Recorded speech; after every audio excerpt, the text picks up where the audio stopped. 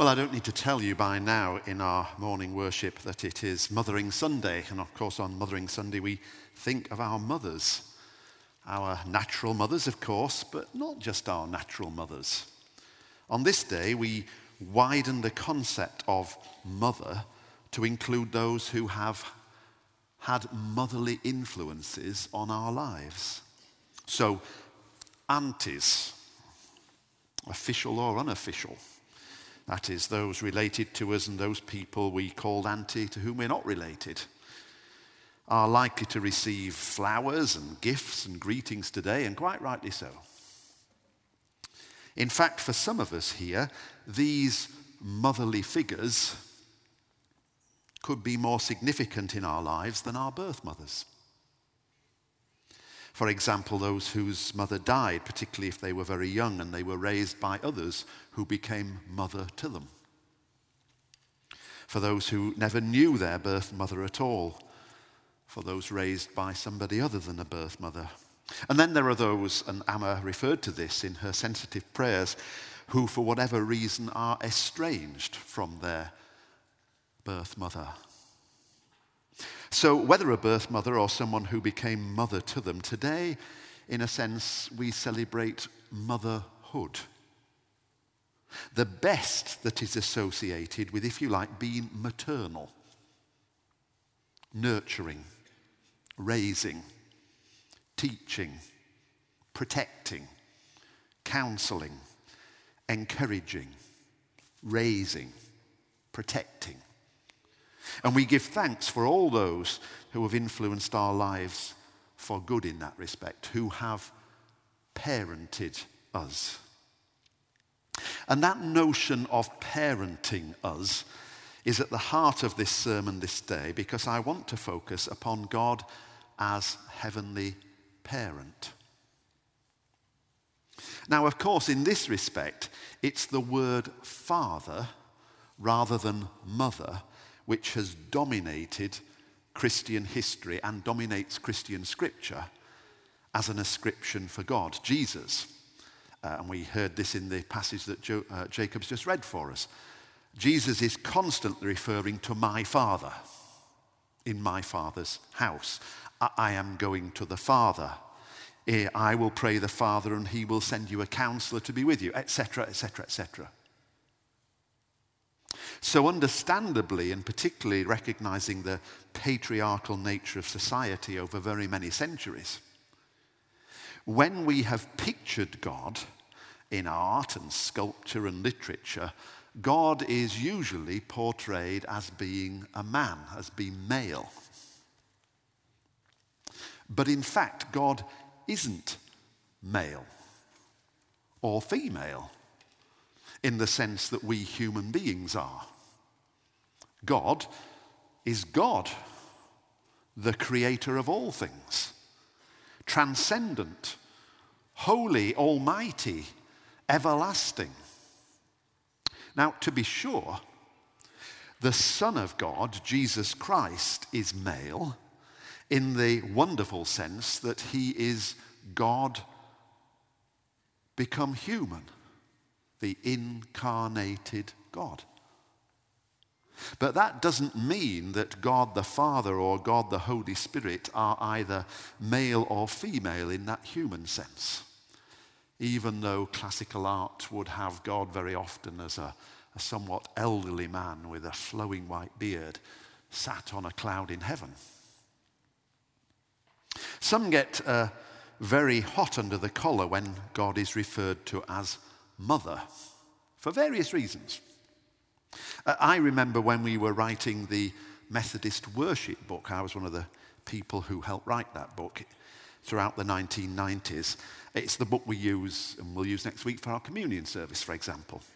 And we thought when we were writing that book, the official book of Methodist worship, how should we go about addressing God?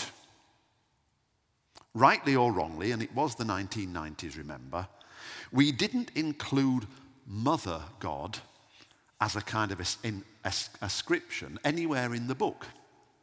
And some were glad at that, and some wrote to us and expressed their disappointment at that. I think we took the view that as God isn't either male or female in that kind of strict human gender sense of the word, there was very little point in replacing father with mother. You didn't actually put anything right by that, even though many Christians would welcome that as a very small redressing of a balance, suggesting that God is inevitably male. We did just once, in one of the communion orders, we might use it next week, use the phrase, God our Father and our Mother. Just once. And I guess what we were trying to do when we put that in, and it sounds very mundane now in 2018, but when we wrote the passage in 1997, it seemed a bit, shall we do this? I guess we were suggesting that God is in fact our heavenly parent, while recognizing that even the word parent, from which we get parental, is male connoted rather than female connoted. Instead, what we did in that book is what Peter did in his prayers and what most of our hymn writers have done in the hymns that we've sung this morning. In that worship book, we increased the occasions when we celebrated the nature and the character of God. Gracious and forgiving God. Generous, self-giving God. Patient and nurturing God. And so on and so on and so on. We were trying to describe what our wonderful God is like, without necessarily going on to press a certain gender onto that. Making the obvious point that being gracious or forgiving or patient or caring is ultimately neither male nor female, though we often associate them with one or other gender, but actually is both at its best. Because the main thing, and the main thing of this sermon this morning, is to realize that the scriptures make it crystal clear that God is heavenly parent. So what, you say? You've got preached for 6 minutes and wasted our time already to tell us that. We know that. We make that point every time we say the Lord's Prayer. Well, I guess what I want to do in this sermon this morning, which is shorter than most and very simple, is for us to just pause for a moment and actually realize what we're saying when we use the word either father or mother to actually make the claim that the God who created everything is our heavenly parent. Because that is astonishing. Other religions, Islam for example, have dozens of names and titles for God. But Christianity is just about unique in finding anything that's equivalent to that passage in Romans, where Paul the Apostle turns round and talks about Abba, which isn't quite a silly daddy, as you giggle, but is most clearly father, parent, in an intimate, familial, family way. Nobody else has that kind of language. Now, our image of God, when we shut our eyes and we're not really thinking about it, what we view God is like, is really, really important. It conditions, for instance, how we respond to God. It conditions whether or not we can feel we receive God. It conditions whether we can ever get to a point of saying that we love God. That picture of God in our minds, who we think God is and what we think God's like, is absolutely critical for spiritual life and health. Now, I know that you were all goody-goodies at school. Oh. Well, I know that most of you were goody-goodies at school, and this never ever happened to you, but imagine yourself back at school for a moment and that you have been sent to see the head teacher. There you are, you're sat in the classroom and this smarmy prefect comes in and gives the teacher a note and she looks up. Atkins, head teacher. And you know, it's widely known throughout the whole school, that this head teacher is a tyrannical, pathological child hater. And so you walk with deathly slowness to his office. And you're praying as you get there that he might be out. And you knock timidly on his office door. And one split second later, the door flings open and he's there. And with a huge hairy arm, he says, "You, in here, now."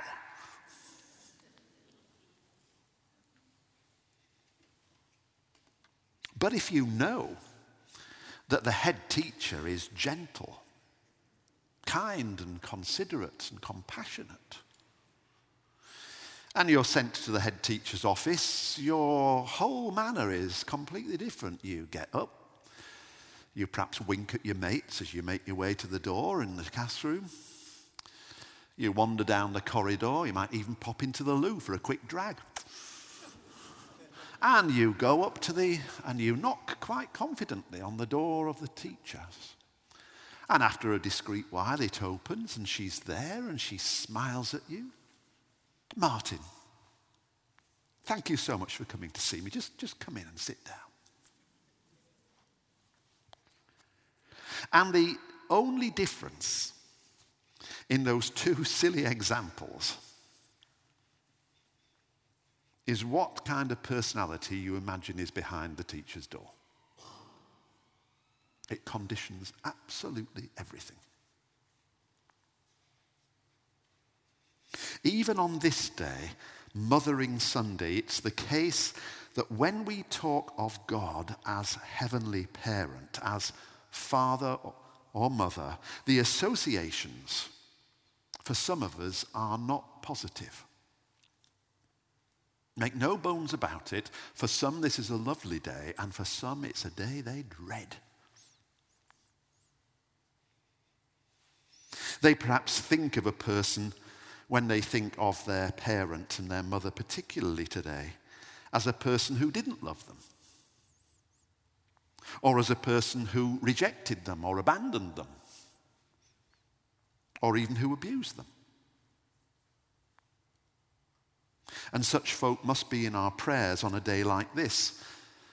But the point is this: Jesus makes it clear that God, heavenly parent, is not at all like that. Indeed, in one of his teachings, it's one of my favorites, I'll preach on it here one day, Jesus says to a crowd of people, male and female alike, "You, bad as you are, you know how to give good things to your children." And then Jesus pauses and says, "So how much more will God, your heavenly Father, your heavenly parent, give good gifts, give the gift of the Holy Spirit in Luke's Gospel, to those who ask him?"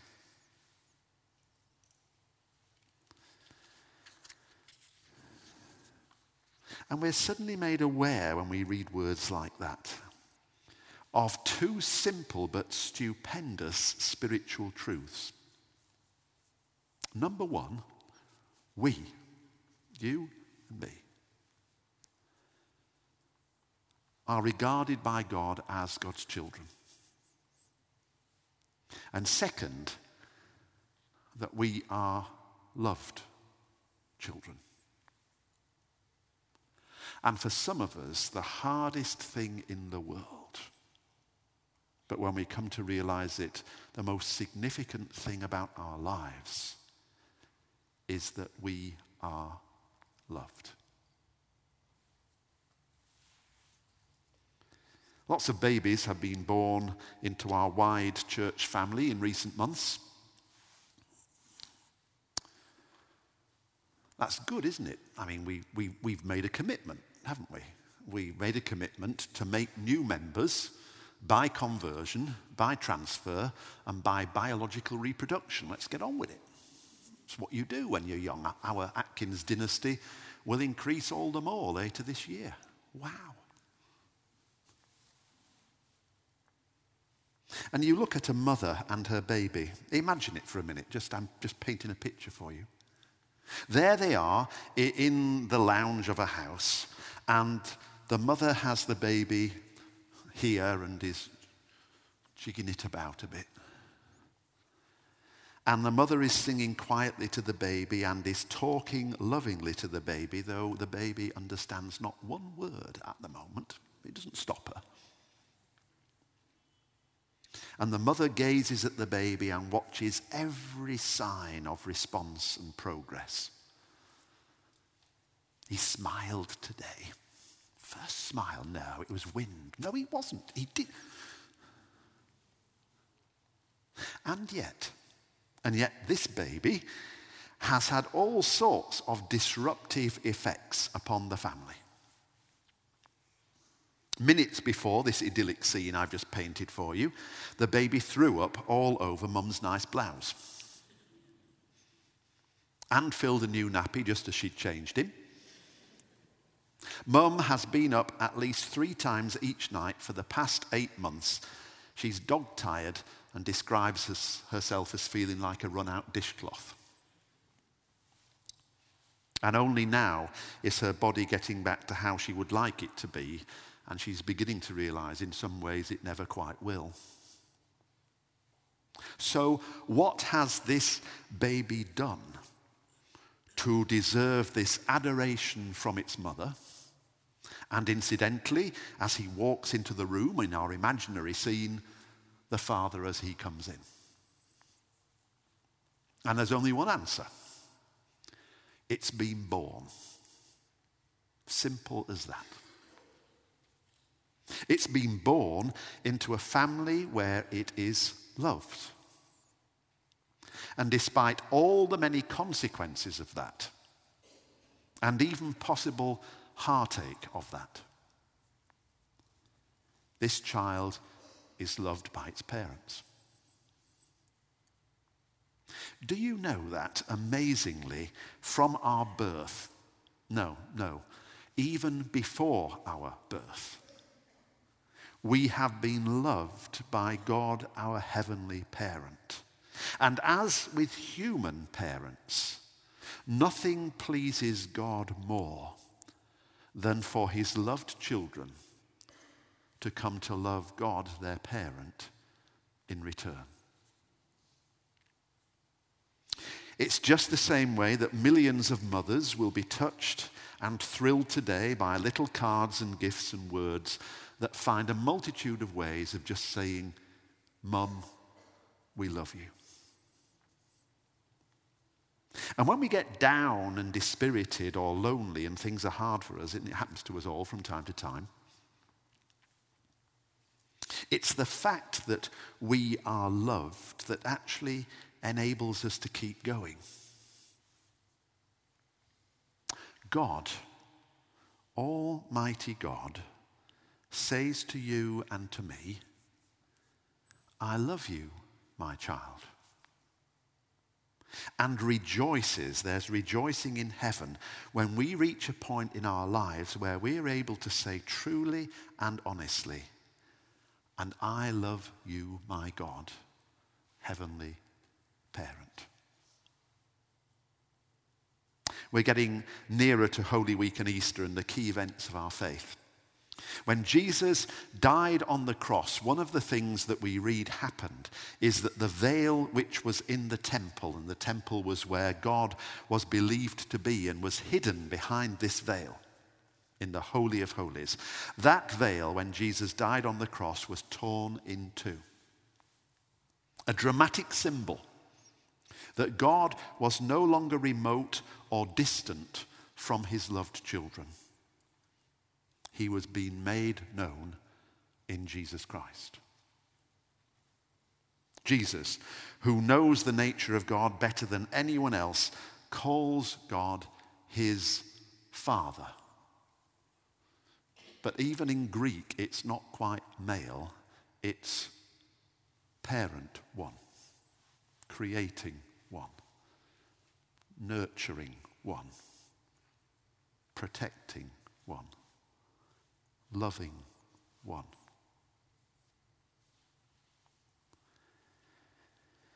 God, whose character is all the best of what we call male and female gifts and attributes, because ultimately, and Alan Gort's hymn we sang just a few moments ago made this point superbly, very poetically.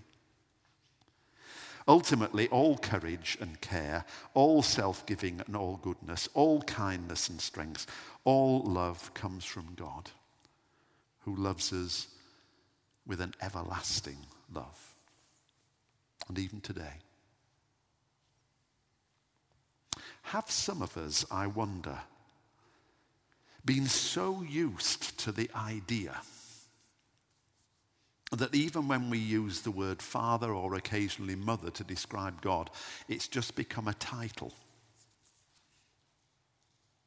And we need to be reminded again that God is heavenly parent, and that is just astonishing.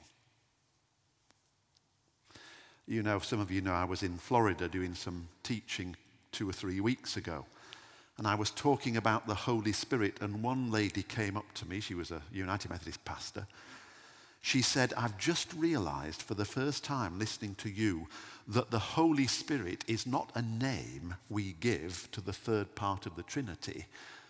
It's a Holy Spirit because the Spirit is holy.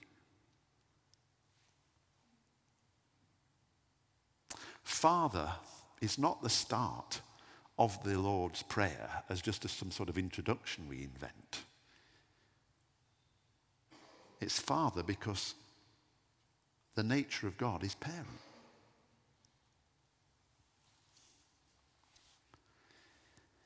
And then if we realize that on this Mothering Sunday, when we celebrate all those free and fine and lovely things that the Creator has placed in us, his creation. When we realize for the first time or the 100th time that we are in fact loved by the Creator of the universe. And within the Trinity of God, we're even building a symbol of sacrificial love week by week. And realize that we are loved by that heavenly parent. We choose to accept that we have been born of God and choose anew and afresh, even this morning, to love God in word and deed. And if we make another resolution to do that, or even like the lady in Florida, realize something for the first time, then we've come to the heart of what we celebrate on Mothering Sunday. Amen.